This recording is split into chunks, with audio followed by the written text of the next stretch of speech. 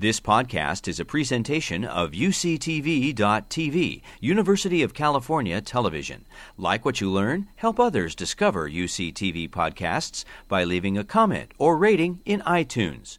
First of all, it's a great pleasure to be invited. I wish I was there in person, but this is second best to do it virtually.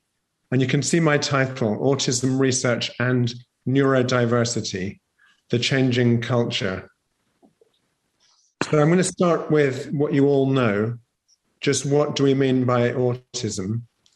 You know that the diagnosis is made on the basis of social and communication difficulties, and also difficulties adjusting to change. And this particular characteristic of unusual narrow interests, sometimes called obsessions, and unusually repetitive behavior.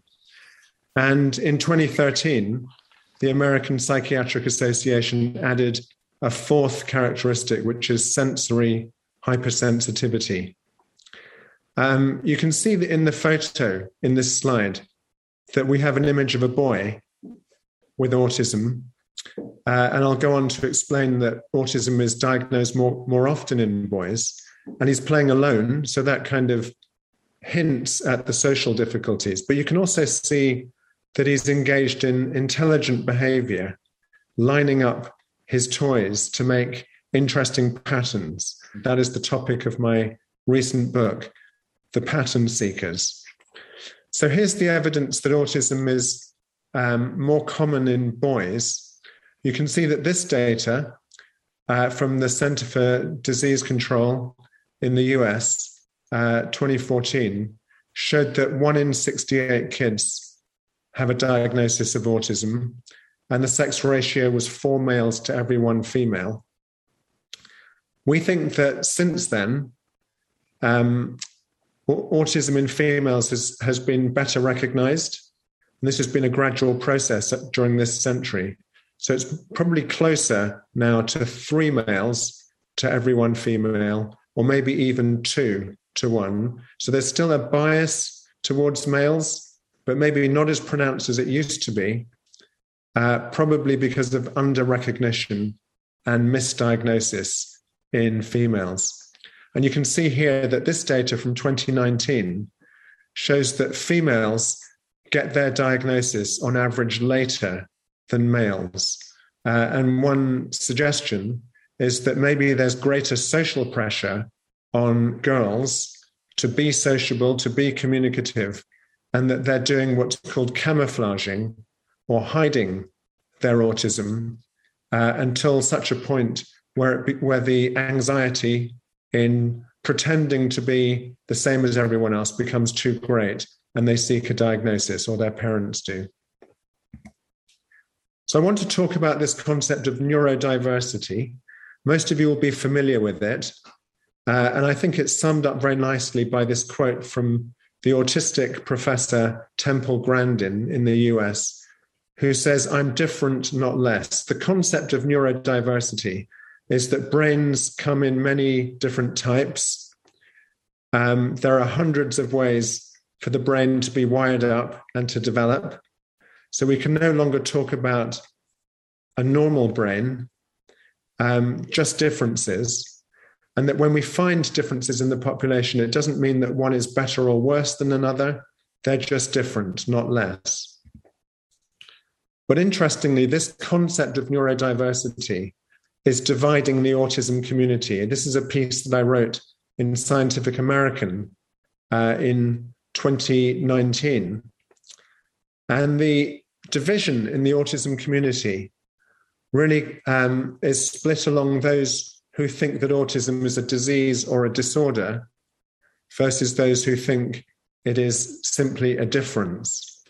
And what I did in that article in Scientific American was to argue actually all 4 Ds apply to autism. It is a difference, and I'm going to show you some evidence for how the mind and the brain in autism is different.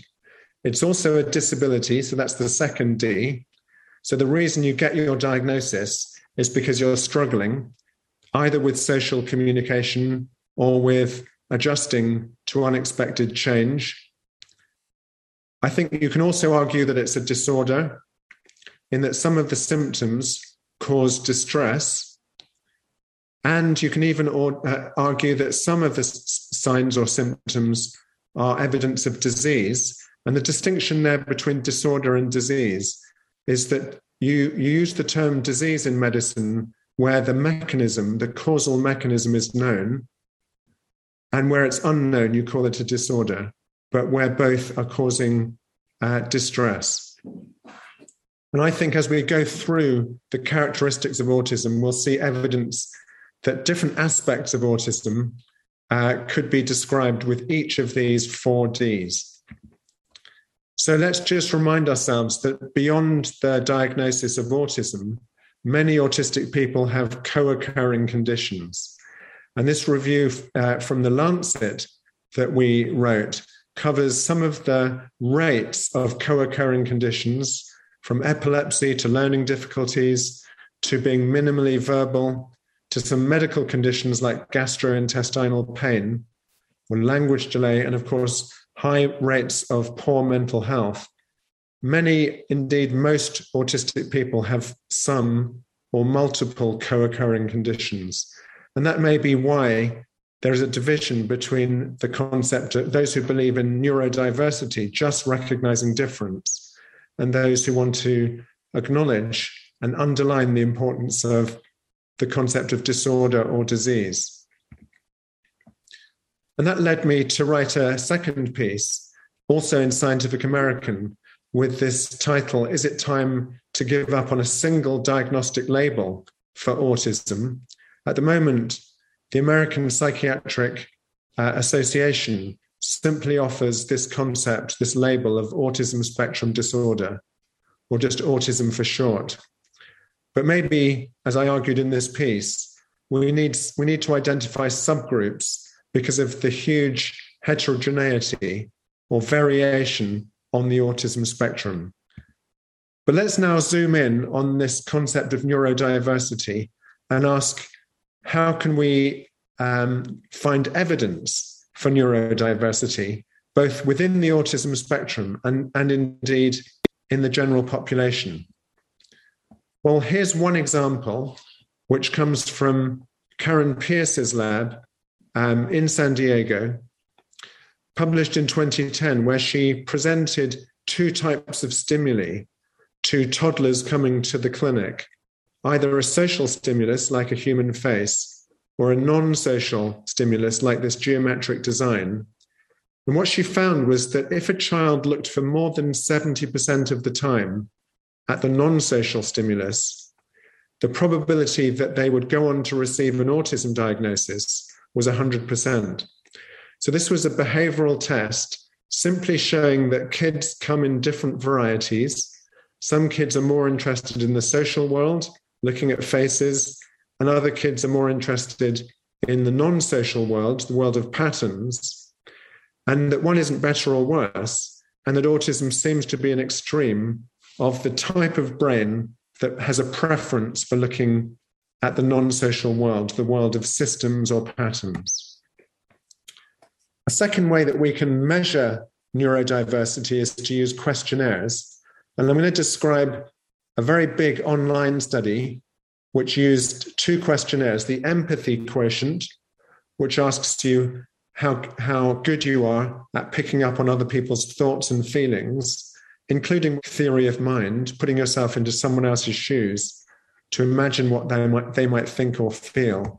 But we also gave them a second questionnaire called the systemizing quotient, which asks you how interested you are in a range of different systems, whether they're natural systems like rivers, mechanical systems like railways, or collecting things. And what you can see, first of all, on the empathy quotient is there's huge variability in the population. So this was a big study, 600,000 typical people took part and 36,000 autistic people. It was published in 2018 in the journal PNAS. What we found was a sex difference in the general population, with women on average scoring higher than men, But we also found that autistic people, both males and females, scored lower than those without autism. So this is one way to visually image neurodiversity. And on that second questionnaire, the systemizing quotient, again, we found a sex difference. This time, on average, males scored higher than females, reporting stronger interest in how systems work, how things work. But autistic people scored even higher than non-autistic people. So again, we're seeing variation in the population. And if you want to see a scatter plot, to me, this really sums up what we mean by neurodiversity, that brains could be divided into at least 5 different types. You can see them here. And in yellow are women in the population. In green are men in the population, both without autism. And in red and purple are people with an autism diagnosis. But again, we're seeing differences in their cognitive profile. So this helps explain autistic individuals like this man, Derek Paravicini, who is a musician. He can play any jazz song after hearing it just once. And if you ask him to transcribe it into a new key, he can do that instantly. But he has a mental age of a 3-year-old, and he's also congenitally blind. What he's doing is using his excellent systemizing, his fascination with patterns, in this case, auditory patterns, to excel in his love of music. And this is Max Park, who is autistic, lives in California, and is ranked as the #1 champion in the Rubik Cube, despite being autistic. So although he struggles with his social skills and communication, a reflection of the difficulties, I think, in understanding other people's thoughts and feelings, that cognitive empathy. Nevertheless, he's got strengths in pattern recognition, in this case, visual patterns, which he can use to his advantage in a game like the Rubik Cube. In that big study, we also asked people to complete the autism spectrum quotient, which is a measure of how many autistic traits you have. Again, amongst the 600,000 people, you can see diversity, that males on average have slightly more autistic traits than females in the population, and that autistic people of both genders, maybe unsurprisingly, have even more autistic traits. We then divided that large population into those who work in STEM, science, technology, engineering, or mathematics, or not working in STEM. And you can see that even in the general population, if you work in STEM, on average, you have more autistic traits than people who don't work in STEM. And this shows, again, a link between autistic traits and an aptitude in understanding systems or patterns, which is, of course, what's needed to work in STEM. So then we asked people who'd taken the questionnaires to give us a saliva sample. And we did this by working with the company 23andMe, the personal genomics company, because that allowed us to look for genome-wide association study. So what are the common genetic variants associated with performance on the systemizing quotient or pattern recognition? And then compare that to the common genetic variants associated with autism. And what you can see is that there was a significant correlation or overlap between the genes associated with performance on systemizing and the genes associated with autism.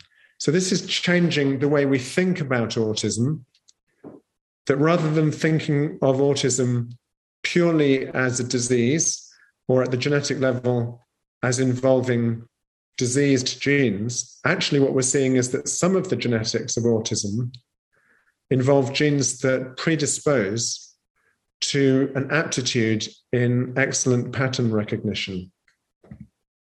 So that's the thesis of my recent book, The Pattern Seekers. And you can see the subtitle, How Autism Drives Human Invention. And in the book, I take a long view back to the origins of invention. And I'm just going to give you one example here of the earliest musical instrument that's been found from 40,000 years ago. It's made from a hollow bone of a bird.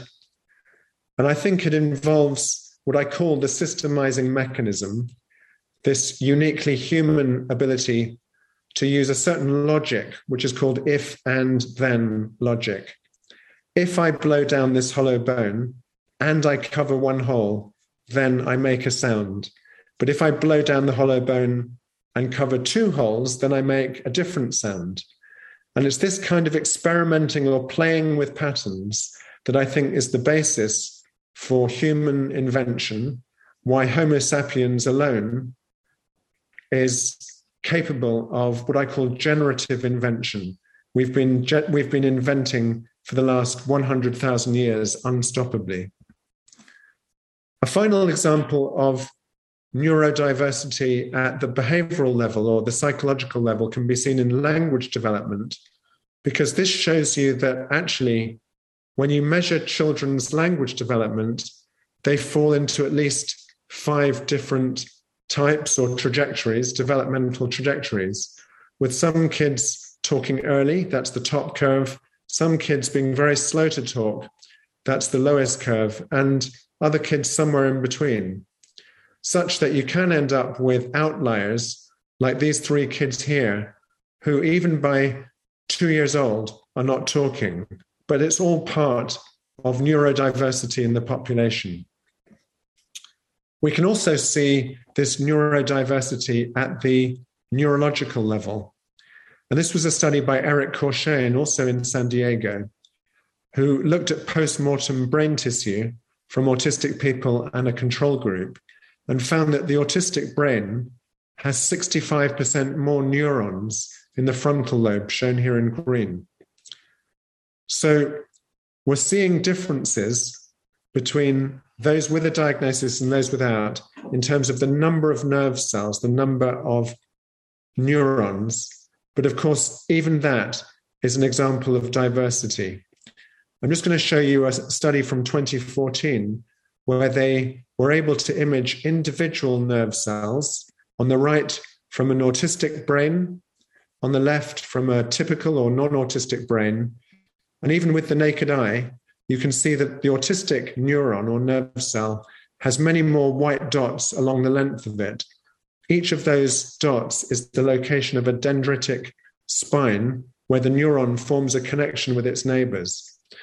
So what this is telling us is that the autistic brain may not only have more nerve cells, possibly picking up more information in the world, but also more connections between nerve cells, able to make connections perhaps much more rapidly than a typical person. And in the center of this slide, you can see that they were able to divide the brain post-mortem tissue into 2 groups, those who are younger and those who are older, and look at the number of those spines as a function of change with age. And what you can see is that the autistic group, the dotted line, have a less steep decline, meaning that the process of what's called apoptosis, or selective neuronal death or pruning, is slower in autism, maybe explaining why by teens or adulthood, they still retain more connections than the typical brain. And of course, this relates back to sex differences, because a very old study back from 1997 showed that there are sex differences in the number of neurons that on average we see in the female brain and the male brain, that males have more neurons than females do on average, males with an average of 22 billion and females with 19 billion. And of course, what we saw in the earlier study from Eric Courchain's lab is that autistic people have even more. So at the neurological level, we see neurodiversity. So what is causing autism?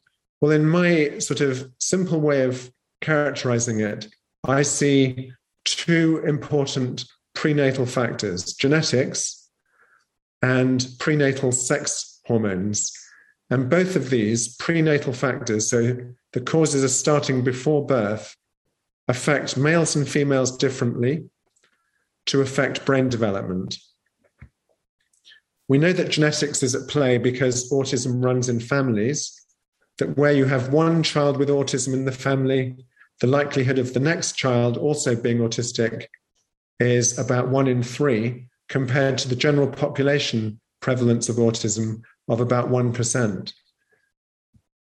But we know that autism isn't just genetic, because you can have identical twins, like these two sisters, where one is autistic and one isn't, even though they're identical genetically, which must mean there are some non-genetic or environmental factors also at play. In terms of the genetics, progress has been remarkable in identifying rare genetic variants. Over 100 of these have been identified. So they're rare in the sense that they only occur in the general population in about 1 in 1,000 individuals, but they're more common in those with an autism diagnosis. And all of these genes are found in the brain. But we also know that autism involves common genetic variants. That's to say, genes that we all carry, but in different combinations and different forms, so-called polymorphisms. And this study from 2018 shows that about 5 of these common genetic variants have been found so far, because you can see them above the red line. They've crossed the threshold of probability or significance being associated with autism. We study autism genetics in our lab, and we've recently launched a study called Spectrum 10K, which was designed to collect saliva samples from 10,000 autistic people. When we launched it, there was concerns raised by a section of the autism community who worried that autism genetics might be intended for a eugenics agenda. That's to say, to screen autistic people prenatally so that the fetus might be terminated during pregnancy. I actually wrote an article in New Scientist back in 2018 saying that we need to do genetics to understand the causes of autism and to understand the links between autism and co-occurring health conditions like epilepsy and like gastrointestinal pain. But genetics isn't intended for eugenics or eradication or prevention of autism.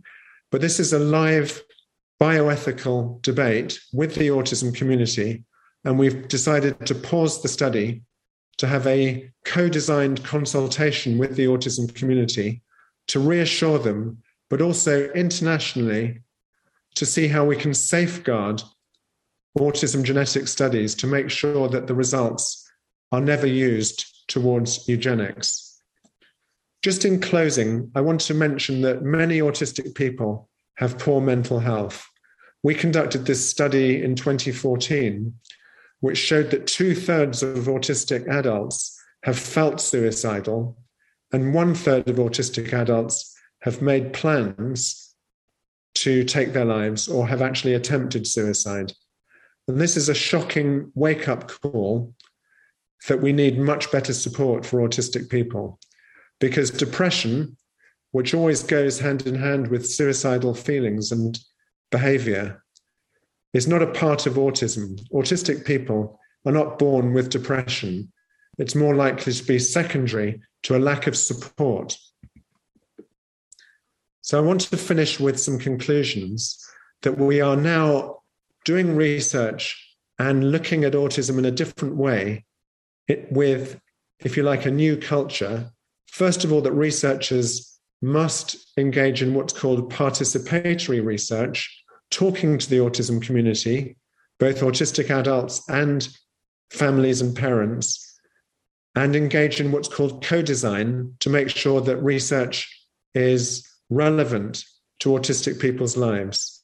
And many of you will have heard of the slogan, "Nothing about us without us." Please talk to us. Secondly, we've seen a real shift since the time when I met you, Roger, all those years ago in the 90s, when autism was considered quite rare, about 1 in 1,000, to today, where autism is considered common, about 1 in 100. And one big change is that the majority of autistic people now do not have an intellectual disability, whereas back then, the majority of autistic people did have a co-occurring learning difficulty or intellectual disability. And then finally, both autism research and our society must address neurodiversity and disability. We can't afford to neglect one in favor of the other. And to recognize that autistic people's human rights, their right to employment, their right to education, their right to leisure and support are being violated. And we need to move forward to make sure that autistic people enjoy full human rights. Thank you. Thank you, Simon. There's just a huge amount of things to talk about there, which I hope we will get to. There's, as I said before, every time you write a book, it's controversial, and there's some very interesting points. You actually did. Obviously, I know that you treat these as opportunities to explore these challenges that come to you. Certainly the piece that was in Nature, 7 October 2021, high-profile autism genetics project paused amid backlash. You just mentioned this. You specifically said here that the Spectrum 10K website, which is your project, states that it does not aim to eradicate autism. His team is, Baron Cohen says his team is vehemently against eugenics and that prenatal screening is out of the question. Genetics of autism is complex. We may be talking about hundreds or thousands of genes. He said you could never diagnose autism prenatally, and that's because even if we knew the biology, diagnosis rests on behavior. That's only possible to observe postnatally. I think part of the issue here, though, is that this has also come at a time of great turmoil in viewing some of these issues, not only the Me Too movement, the Black Lives Matter, so on, the autistic community, the spectrum there, and so on. There's a turbulence which somehow needs to be resolved. And at the same time, as you're dealing with this, Catherine Page Harden has come out with her book, The Genetic Lottery, which is a very, as far as I can see, a very detailed and thoughtful treatment of genetics, but has obviously raised yet again the issue of eugenics and the drama of all of that. Couple of thoughts there, if you want to respond, and then we'll go to a couple of people who we'll have a conversation with. Yeah, I mean, I think we are living in a new age. One of the things that the pandemic has done is it's introduced a lot of government surveillance. In the UK, we have a system called Test and Trace. People are being monitored a lot for whether they're infected, for example, with COVID. So there's a lot of kind of sense that the state is suddenly collecting samples from us, biosamples. And I think that, genetic autism researchers looking at genetics may be experiencing some of that slight discomfort. What's happening with our DNA? What's happening with all of our data? Where's it going to end up and how will it be used? A second point is that we know that from the 1980s, Down syndrome has been tested in my country, in the National Health Service, the NHS, but worldwide, using a procedure called amniocentesis. And there are now new methods. I think some autistic people are very worried that once we have a lot of biomarkers for autism, that they will be next. That we know that the majority of people with Down syndrome who would have lived were prevented from living because of national screening for Down syndrome. Of course, it's optional. Women opt to have one of these screening tests, but many women may feel a pressure to terminate their pregnancy once they test positive, as it were. So understandably, many autistic people might be wondering, are we next? Will we be prevented or eradicated in the way that many people with Down syndrome have been? And these issues need to be debated because they're big ethical issues for society. Yeah. So I've got some more questions. There's a couple of Q&As come up, but I think what we should do is to enrich the conversation at this point by hearing from Michelle McGowan and Becca Laurie Hector about their perspective, any questions that they have with you. Are they there? So, ladies, who wants to start? Becca? Sure. I am Becca Laurie Hector. I am an autistic adult as well as an advocate, as well as a beginning researcher, author, speaker, and consultant, autism, neurodiversity, and inclusion. And Michelle, are you around? Where is Michelle? My name is Michelle McGowan, and I am a mom of 3 sons, 2 that are on the autism spectrum, and I am a special education advocate. All right. What's your response to what Simon has been saying, basically? Becca, do you want to go first? It's up to you. I will begin if you want. I have notes. I have a lot of notes. I feel like Simon and I could have a whole dinner's worth of conversation about what he talked about in 30 minutes. So I do have a lot of questions, and I do want to kind of, I don't know, I don't want to play truly devil's advocate, but I do want to bring up some of the sides that we didn't get to hear from your presentation about those topics. So I think I love that you talked about the new culture of nothing about us without us, and that, you know, we're learning that ID is not necessarily the majority of us on the spectrum, and all of those things and stuff. And because of that, I want to just take a moment to explain what that means for autistics. Right. So for a very long time, we've been excluded from our research about us, whether we were interested in the topics being researched, whether they impacted our lives, whether they made any difference to us at all, mattered not.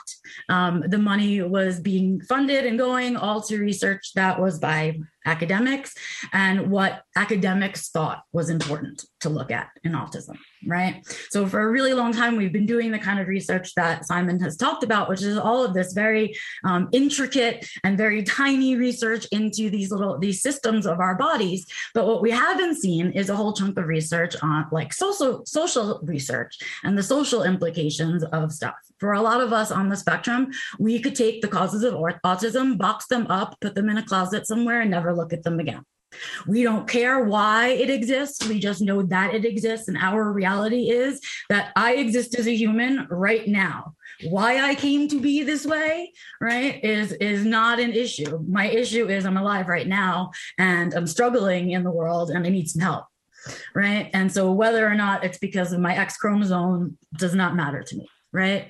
Whether or not I have a male or female brain doesn't matter to me, no offense, right? What matters to me is that on a daily basis, I have to wake up and take care of myself and be an interdependent, functional adult out in the world and take care of myself. And the fact is that research has not, up till really very recently, looked at any of that stuff for us. And so I think a lot of the pushback that we're seeing and the desire to throw eugenics into the conversation comes from, hey, you've taken advantage of us for a really long time. Now you want stuff from us that only we can give you. Why should we give it to you? Right? Why should I make it easy for you when you haven't worked to make it easy for me? Right. And that's where I think a lot of that pushback comes from. So I just sort of wanted to present that side of that new culture piece. It's really apparent in like our global existence, right? Because even when you go on LinkedIn and you look at stuff about human resources and they're talking about D&I, diversity and inclusion, we never talk under those letters about disability. Right. And we are not included. Disabled folk who are a huge part of the conversation, huge part of our population aren't included in that conversation about being included. And it's like that is basically like a summation of what happens to folks when you become a monetary asset, really, right? Folks want their research to happen and get funded. And so they need us for that. right? But we don't really matter in terms of the impact of the research being done. And so I think that's where a lot of the pushback, the autistic voice has gotten bigger and stronger over the last few years. Our community is moving very much towards a cultural direction rather than just being a diagnosis. And we're very much following in the footsteps of the LGBTQ community, in fact, right? Historically, it looks identical. So we sort of can even predict what the next steps are going to be for the autistic community by looking at that. And all of it is heading in this direction of human rights, right? And social research. And so I just want to make sure that we sort of look at it that way and see the other side. That's really helpful. So let me just add one little thing here. I mean, we'll get into this a little bit later on with Liz Torres as well. But I did notice on LinkedIn the other day, just to round out what Becca's been saying, there was a comment by somebody who's senior manager DEI and ambassador for international neurodiversity and inclusion. Something that Jeff Snyder, who's probably watching this, I know Jeff, yes, also saw. And she said, it's so very hard to listen to a panel of professionals who have good intentions and are very knowledgeable, speaking about autistics and commodifying and using autistics as tokens when there is little to no autistic representation.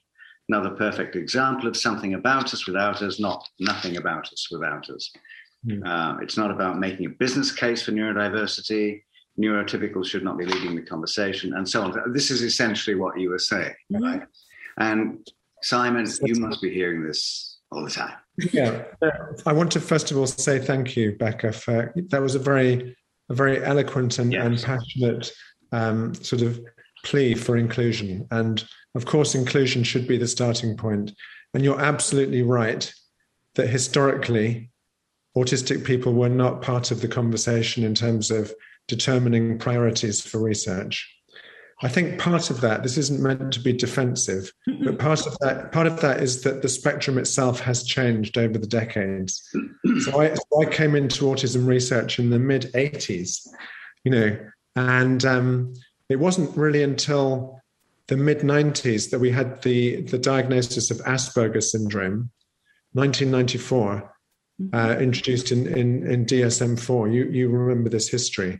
And that kind of opened up the spectrum. It opened up diagnosis for a lot of people who have good intelligence, good language, but who still struggle with autism.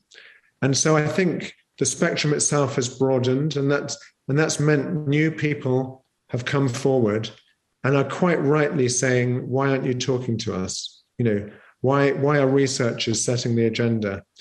I just want to mention a couple of other things. The first is that when I mentioned about suicidality and lack of support for autistic people, in the UK, the evidence suggests that 85% of autistic adults are unemployed. Yeah. And we know that unemployment is bad for your mental health, whether you're autistic or not. You feel excluded, you feel unvalued, you don't have autonomy because you don't have a wage. So, these are really important examples of the violation of human rights, the right to work, for example. We published a paper in 2018. The first author is Griffiths, looking at areas of vulnerability. And again, I think this is the kind of social research that I think the autism community is asking for. We looked at rates of homelessness, rates of bullying, rates of physical abuse, sexual abuse, domestic violence, poverty, all the indicators of vulnerability, and found all of these were higher in autistic people. So you're absolutely right. We need research that's relevant to people's lives. It needs to be co-designed. This is a new way of doing research. And this is why the title of this talk was about the changing culture for autism research. I want to make sure everyone gets a chance to talk, so I'll just stop there. But thank you for that contribution. Yeah, let me just, before transitioning to Michelle, since this is on point, and Jonathan Sabat just wrote a question, a comment in, which I think follows what you were saying, Simon and Becca. Let me just read that to you, and then we'll have dealt with it. Saying this raises the question, is there a fundamental difference between how research subjects are treated in ASD studies and how research subjects are treated in studies of diabetes? Are they really? The main difference is that the average age of a subject in our study, he's talking about his own work, is 8. Inclusion is so important, but how the inclusion is handled depends on the age of the subject. Do you want to speak to that? Yeah.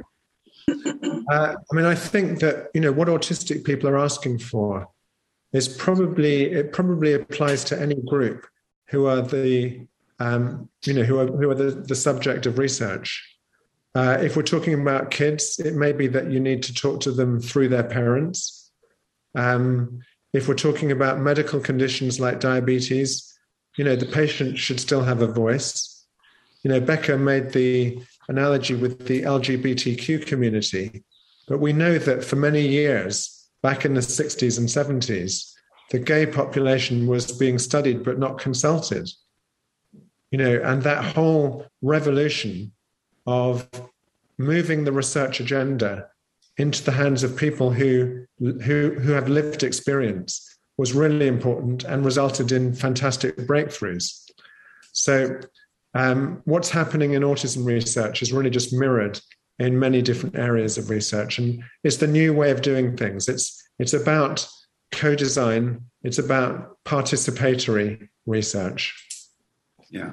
So all of these groups are really just working towards making the research better. It's like, we know we can't get our supports unless you guys do your research, right? Like, I can't get supports funded if there's no research backing up saying that we need these things, right? Yeah. So, we need to work as a team in order to facilitate the growth of the community, period, right? And to make sure that funding is dispersed more equally and all of those things. And those of us that have a voice or are in positions of privilege and power need to be using their voices to make that shift kind of occur, because no one's looking to shut down the research. Everyone's just saying, can we just move it around a bit, right? There's stuff that we need, right? You look at our suicide rate, you look at our unemployment rate, and I can tell you I'd be dead right now if I hadn't gotten my autism diagnosis. I had plans. I was 3 years suicidal and bedbound. I should be dead. I am on borrowed time right now. But the truth of the matter is I got my diagnosis, and if I didn't choose to work my diagnosis, I'd be dead now too, because there's still no supports for adults. So the diagnosis does doohickey for you right now. Yeah. And so that's a big problem. We have a huge number of kids. They will be adults one day. What are we doing? Right? We're not thinking ahead anymore. Yeah. Michelle, do you wish to come in at this point? Yes, this is a great point because thank you, Becca, for sharing. It is very enlightening to me as a mother. And I adopted my 3 sons. And so I was not familiar because it was not a trait within my family of autism. So my 2 youngest are biological siblings and they have autism. And so I'm working to help make sure that all of these things that we're looking at that Becca has brought forward are not as much of an issue for them. So I'm a special education advocate. I work a lot with the Autism Tree, and I work a lot with families whose children have a diagnosis of autism. And so I have 3 questions, if I may. The first one is, I find it very interesting because when James came to me, he was my foster son and he came at 2.5. And I had many foster children in my home, but he just lined everything up, and I'd never seen anything like this. I'd put a bunch of blocks on his tray of his high chair, and he would line them all up in gradation of color according to the rainbow, and this was fascinating to me. And I still find his brain exceedingly fascinating. He was nonverbal. He'd had sustained a significant amount of trauma on top of it. He had been locked in a closet for 2.5 years. So when he came to me, he only had a receptive language of a 4-month-old and expressive language of a 2-month-old. He's now 9.5 in a gen ed class, doing very well with an 8. But he is now reading at a 6th grade level. So he learns these patterns, right? And I can see him start doing that. And the more that I explain to him about something, the more I see him putting these patterns together. And so my question is, when you were talking about empathy and understanding of what it is to be non-neurotypical, I try very hard for him to understand, Bubby, you need to explain to me what it is, how your autistic brain is working so that I can understand. And I will explain to you how my non-autistic brain is working so that we can try to communicate. And so I'm wondering if this innate nature of people with autism to look for patterns, is it possible to teach them patterns of behavior that would then suit them better when they are looking for empathy and understanding the world around them? So I know you've got 3 questions, but I'll just, since you've paused after the first one, I'll just answer that one first. Please. I think that many social skills programs for autistic kids try to break down behavior into patterns, into rules. And autistic people often feel more comfortable once they know the rules. So, the social world is very confusing. And especially when you're in a group, like in the playground or at a party, and there's a lot of conversations happening simultaneously, it can be overwhelming. And it's hard to see the patterns. But I think that maybe what educators are doing when they're teaching social skills is trying to isolate what are those rules. And are they useful? Once you have the rule, what's appropriate to say, what's not appropriate to say or do. We could discuss about whether it's ethical to change autistic kids' behavior in that way, or whether we should respect that they are simply different. Why are we changing their behavior? But to the extent that autistic people might find it more comfortable once someone has given them a manual, if you like, for social interaction, let's do the research and see if evaluate whether people are benefiting from it. I will tell you, Michelle, yes, we see those behaviors in social. And in fact, that's how we create the mask when we talk about masking, right? And we also know that that's not great for us to do all the time, but that's how we create, that's where that comes from. It's like, oh, this is what people do in this scenario. And now I just need to take my echolalia and take this and take all of these other skills that I have and use them to kind of get through this situation, right? The problem that we always have with you guys is that we don't understand why you do the things you do, right? Like I can copy it and I can do it, but that doesn't mean I get why you do it. Most of the time I'm going, this is a waste of my energy, right? All of this small talk nonsense. I could be doing so many other things.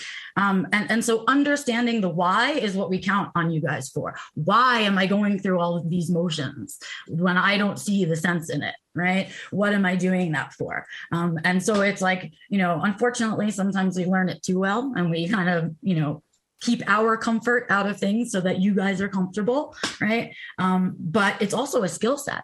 I mean, as an adult, I can be in and out of the bank in 10 minutes because I know exactly what to say to the lady at the desk and get myself in and out, no spoons used, right? And so it can be both ways, right? We can use our pattern seeking behaviors and our ability to just see that to create a lot of different coping mechanisms. But we need you guys for the why we're doing it. Like, why bother? That's what I hope that I'm helping my son understand by asking him, what is your autistic brain saying? How is that communicating differently than mine?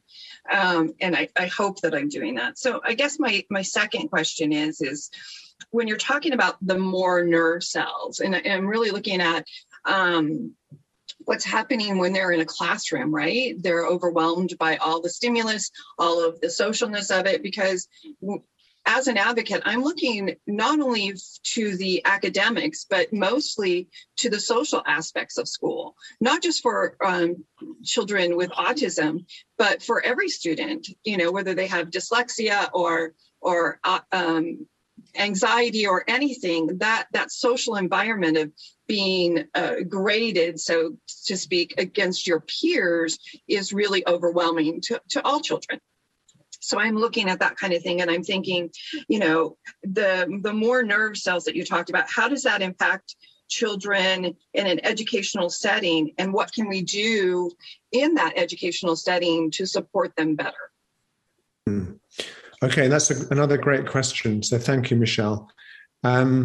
First of all, I should say that the finding that the autistic brain, on average, may have more neurons, that needs to be replicated. So the basis of science is that if you have a discovery in one lab and you need another lab to independently demonstrate the same result, that's the basis of science. And obviously that kind of research is very painstaking, and in particular that involves post-mortem brain tissue being available.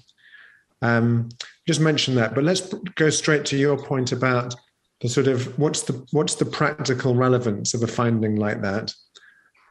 So let's say that the more neurons you have, the more information you're picking up, the more detail you're picking up, and the risk, of course, is that although that gives you advantages when it comes to attention to detail, it can also lead to sensory overload, too much information. And that could be exhausting. It could be confusing. You don't know which information is relevant to attend to and which isn't. So the practical implication might be that when we're designing classrooms or settings for autistic kids, we need to think about the design of the classroom, to think about how to minimize the risk of sensory overload. And it could be to do with the colors. It could be to do with the kind of lighting. Some autistic people, I'm sure you know this, react almost with pain to the flicker rate of some kinds of light, and they're much more comfortable with other kinds of light. So we need to kind of be factoring in if the physical conditions in which they're learning, maybe the size of the group, the amount of background noise, whether the child is able to sit on the same chair every week so that there's predictability even in their tactile sensation. What does it feel like to sit on this particular chair? The sound of the teacher's voice, all of these things, the more we can make it predictable, the more we are kind of minimizing sensory overload so that the person is in the optimal conditions to be able to learn. Because with all of us, if we're in a state of anxiety, we can't learn. So we need to kind of bring down the levels of anxiety to create the optimal conditions for learning. But then, if I could interject something, you still have a third question, Michelle, right? Yeah. But let me just interject something here by looking at the Pattern Seekers, page 173, for those of you who bought it. How can we bring hyper-systematizing into education? Hyper-systematizers, including autistic people, learn differently. So some will gravitate towards systemizing subjects such as math, physics, and music. And you then go into this whole notion of imagine an educational system that offered two streams, a broad curriculum, as we have now for those who are generalists, which is most kids, and a narrow curriculum for those who are specialists, the hyper-systematizers. I mean, you're talking again about thinking about profitably changing the education system to accommodate values that until now have not been fully explored. Yeah. I mean, I don't know how it is in the US, but where I am in the UK, kids are expected to just all fit into one educational system. So it's a one size fits all. But we know that a percentage of kids don't learn in the mainstream settings, and they have a miserable time. And so what I'm proposing is we need a reform of our educational settings to reflect this concept of neurodiversity. We might need to break up the group of 20 kids or 30 kids into much smaller groups of kids who learn by doing. They like hands-on experimenting. Kids who learn by listening, looking at the teacher's face and listening to his or her voice. Kids who learn in teams, and kids who prefer to learn in a solitary way. There's lots of different learning styles, and we need to acknowledge them. Otherwise, we're doing a disservice to those kids who just can't learn in the mainstream setting. And losing some possible benefits here, huge benefits. Yeah. So, Michelle, please go to your your third question. I'm sorry. I couldn't agree more as a mom and as an advocate that, a lot of times here in the United States, we're looking at goals, right? Getting them to be able to do X, Y, Z within a year, being able to read, being able to write, whatever. But I personally believe that we must have the right setting. They must be in the right atmosphere with the right supports in order to access education at all. If we don't have those things in place, then we can have the best goals possible, but we won't reach them or have meaningful progress towards them if we don't have the right learning environment for them. So I totally agree with that. But then I'm wondering, as we're going through this, and as Becca brought up, we're looking at my goal is never to change my child. I do not think there is anything wrong with my child. My child is who he is. And like Becca said, there is no, I don't need to know how he got to be that way. Is it the neglect and abuse that he sustained that changed his brain somehow? I personally believe that he was saved by being autistic because he didn't need that emotional connections in the same way that a neurotypical child would have in order to survive what he went through. But that's my opinion. But I look at that, and while I'm not trying to change my child, I think that he is marvelous and wonderful the way that he is. I want to help him to understand the rest of the world around him, because I know that it's not going to change to accommodate him, but to be able to give him the understanding of what, maybe not that he wants to be like us, but understand the why, Becca, of neurotypical interactions and activities. My goal is to support him. And, I'm alarmed by the rate of adults with suicidal idealizations and other senses of not fitting in.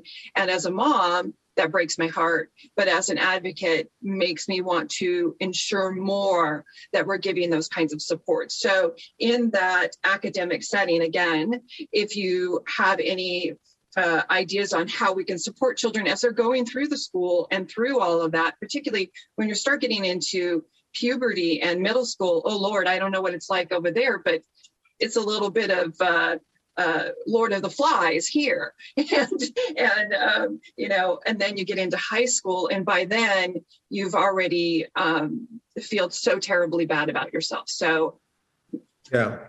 So I'm just going to pick up on your final sentence there, that kids and young people are feeling really bad about themselves. That, to me, that's a sign that we've failed as a society, as an educational system. We have failed a child if they end up feeling bad about themselves. The whole point about nurturing kids is to make them feel good about themselves, to develop self-confidence, self-esteem, so that they can go on and make their way in the world. So that's it's like an indicator that something's gone terribly wrong. I wanted to also mention the concept, in this country, we call it reasonable adjustments, or I think maybe in the US, reasonable accommodations. Yes. Yeah, but it's a legal term, and whether we're talking about the school system or whether we're talking about the workplace, let's just focus for a second on the workplace. The employer has a duty under the law to make reasonable accommodations or reasonable adjustments for somebody with a disability. So, we're very familiar with putting in ramps for wheelchairs for people who have a physical disability and can't use the stairs, right? What's the equivalent for an autistic person? What kinds of reasonable accommodations can be made? And reasonable usually means cheap, that the employer may not want to spend a lot of money helping the autistic person to feel included. But even the small ones, I think, could be very important, like background noise, like saying it's fine to wear your headphones, or it's fine to to stay on doing your work even during lunch break when other people may want to expect their colleague to come for lunch. these don't cost anything, but we might also think of reasonable accommodations that do cost, because if we're really going to bring down that very worrying suicide rate in autism, we may need to look for extra support, extra money. So, for example, I know of one company called Auticon that just hires autistic people to do coding. Right. But that for every employee, they provide a support worker. So that is an extra cost. But that way they make sure that when the person has a meltdown, when the person is struggling, when they feel they can't come into work one day, they can talk to their support worker. There is an extra cost for the company, but this isn't about commodification of autism, of autistic people. It's about making sure that their human right to work is met. And if that means spending extra money, that's what we need to do as a civilized society.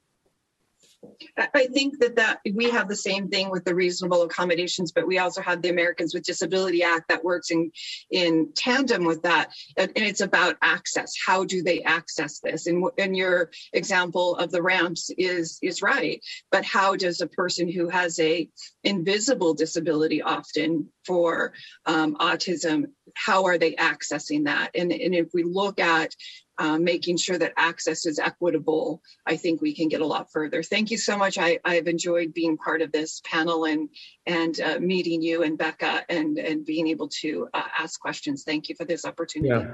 Well, I want to thank both of you, Becca and Michelle. But I want to thank the Autism Tree Project, because when we thought about taking seriously this idea of nothing about us without us, we decided we need to have you both on the platform to make sure that this conversation is truly a conversation.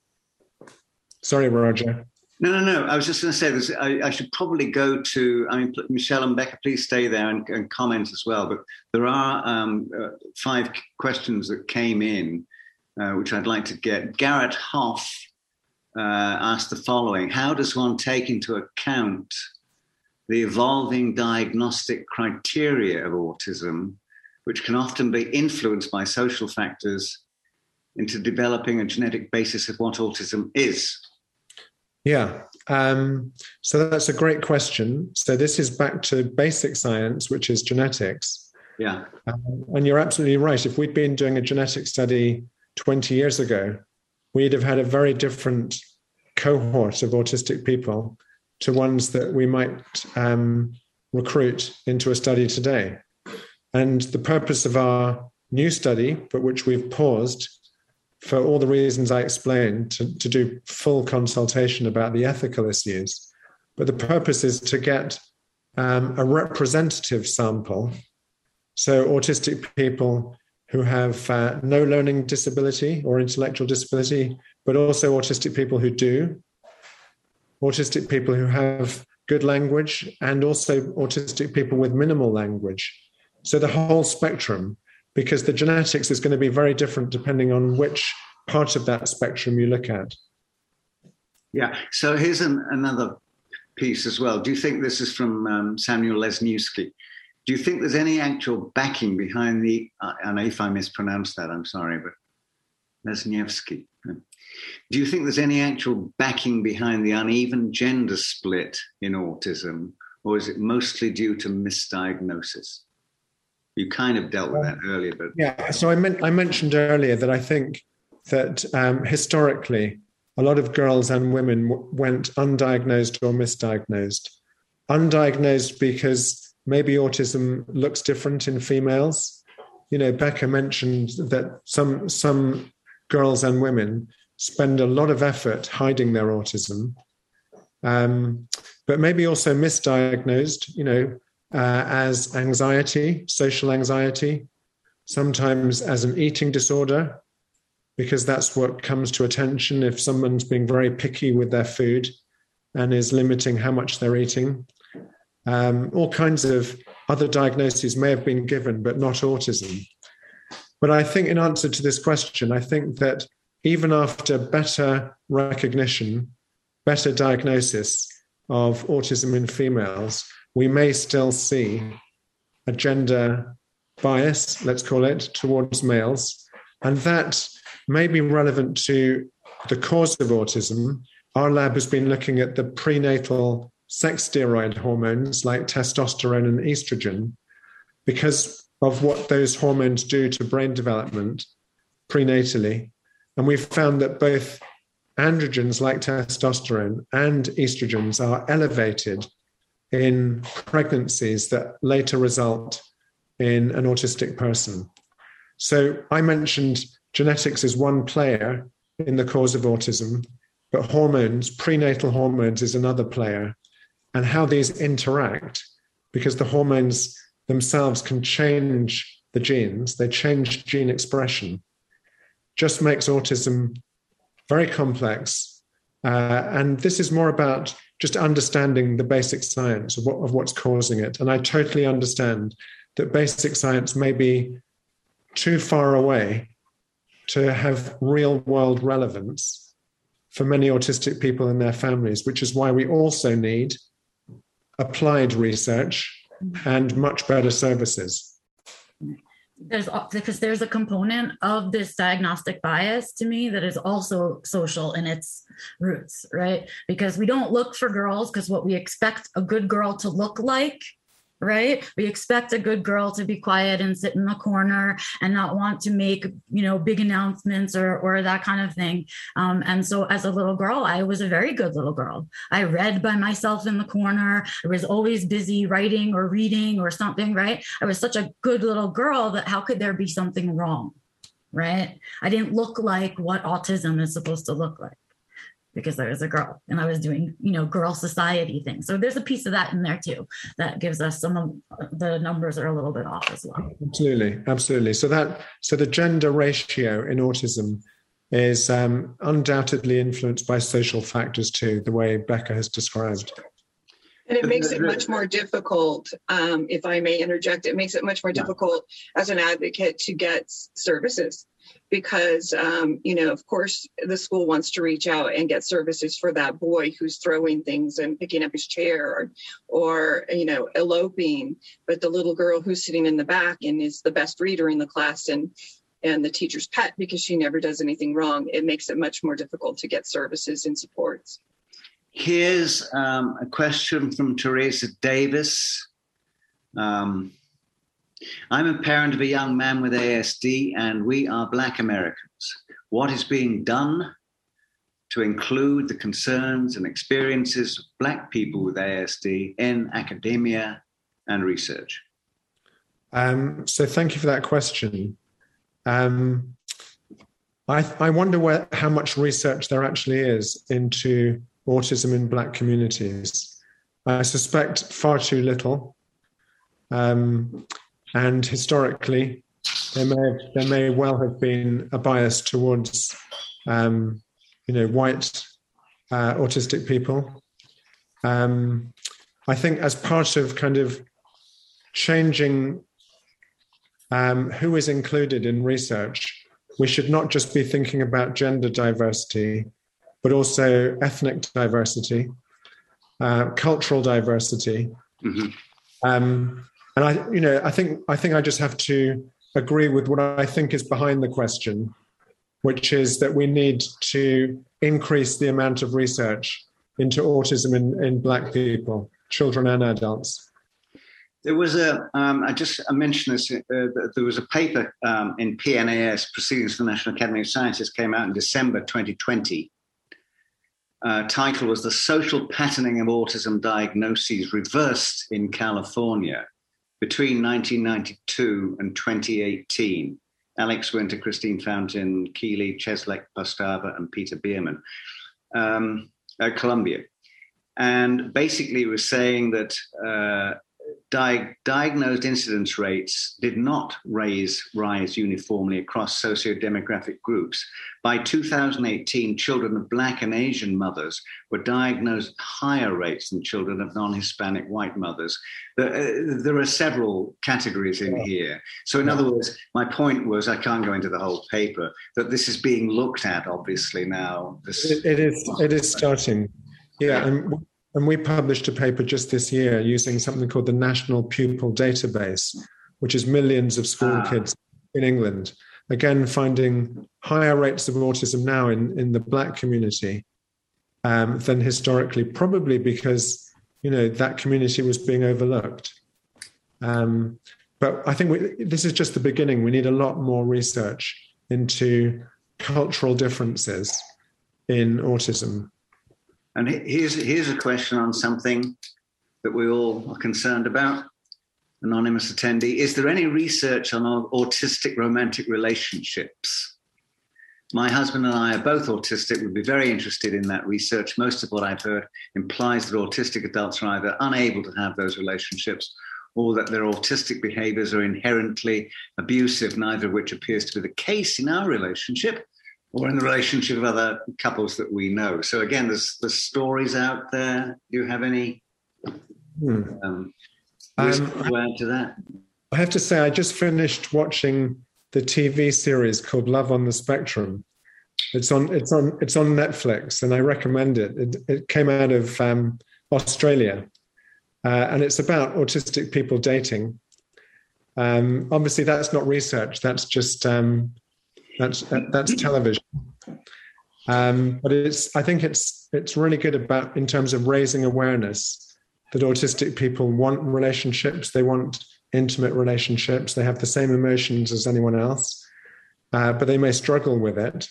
There's research from UCLA by Liz Lorgerson, who is looking at has developed different approaches to social skills teaching, including dating for teenagers and for adults, because some of the complexity of intimate relationships may be quite challenging for autistic people, and they may need a bit of support.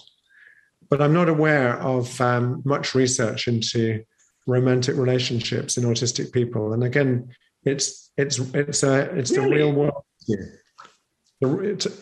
We need more research. Yeah. So the stage we're at now, we're coming close to closing here. So I was thinking back the other day about, you remember Sir Ken Robinson, of course, the great speaker who sadly died recently, wrote a book called The Element, How Finding Your Passion Changes Everything. And he had a story in there about this little girl called Gillian. You recall this, Simon? And she was 8 years old. Schoolwork was disaster. She was just all over the place, turned in assignments late. Handwriting was terrible, tested poorly, disruption to the entire class, fidgeting, staring out the window, forcing the teacher to stop the class to pull her attention back, and the next doing something to disturb the other children around there. So eventually the school got in touch with the parents and said, look, you have to you have to do something about this.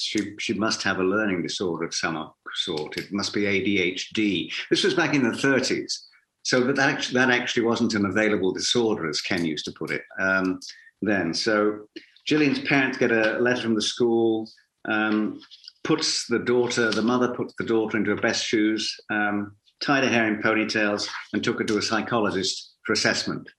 So the psychologist sits there. It's a large room with leather couches and bookcases. He listens to Gillian. He puts Gillian at the end of the room, listens to everybody, talks to her for a while, asks the mother about the difficulties. And eventually, Gillian's mother and the psychologist stopped talking. Man rose from his desk, walked to the sofa, sat into the next little girl. He said, Gillian, you've been very patient. Your mother and I are just going to go outside. We'll be back shortly. 2 adults then leave. The psychologist takes the mother out of the room, and he says to the mother, as he's going out, he switches on the radio. He says to the mother, let's go out. And as they get out and close the door, they look in through a window to see what's going on. And Gillian is dancing, beautifully dancing. The radio is left on. There is music playing. She's dancing. And at last, the psychologist turns to Mrs. Gillian's mother and said, Mrs. Lynn, Gillian isn't sick. She's a dancer. Take her to a dance school.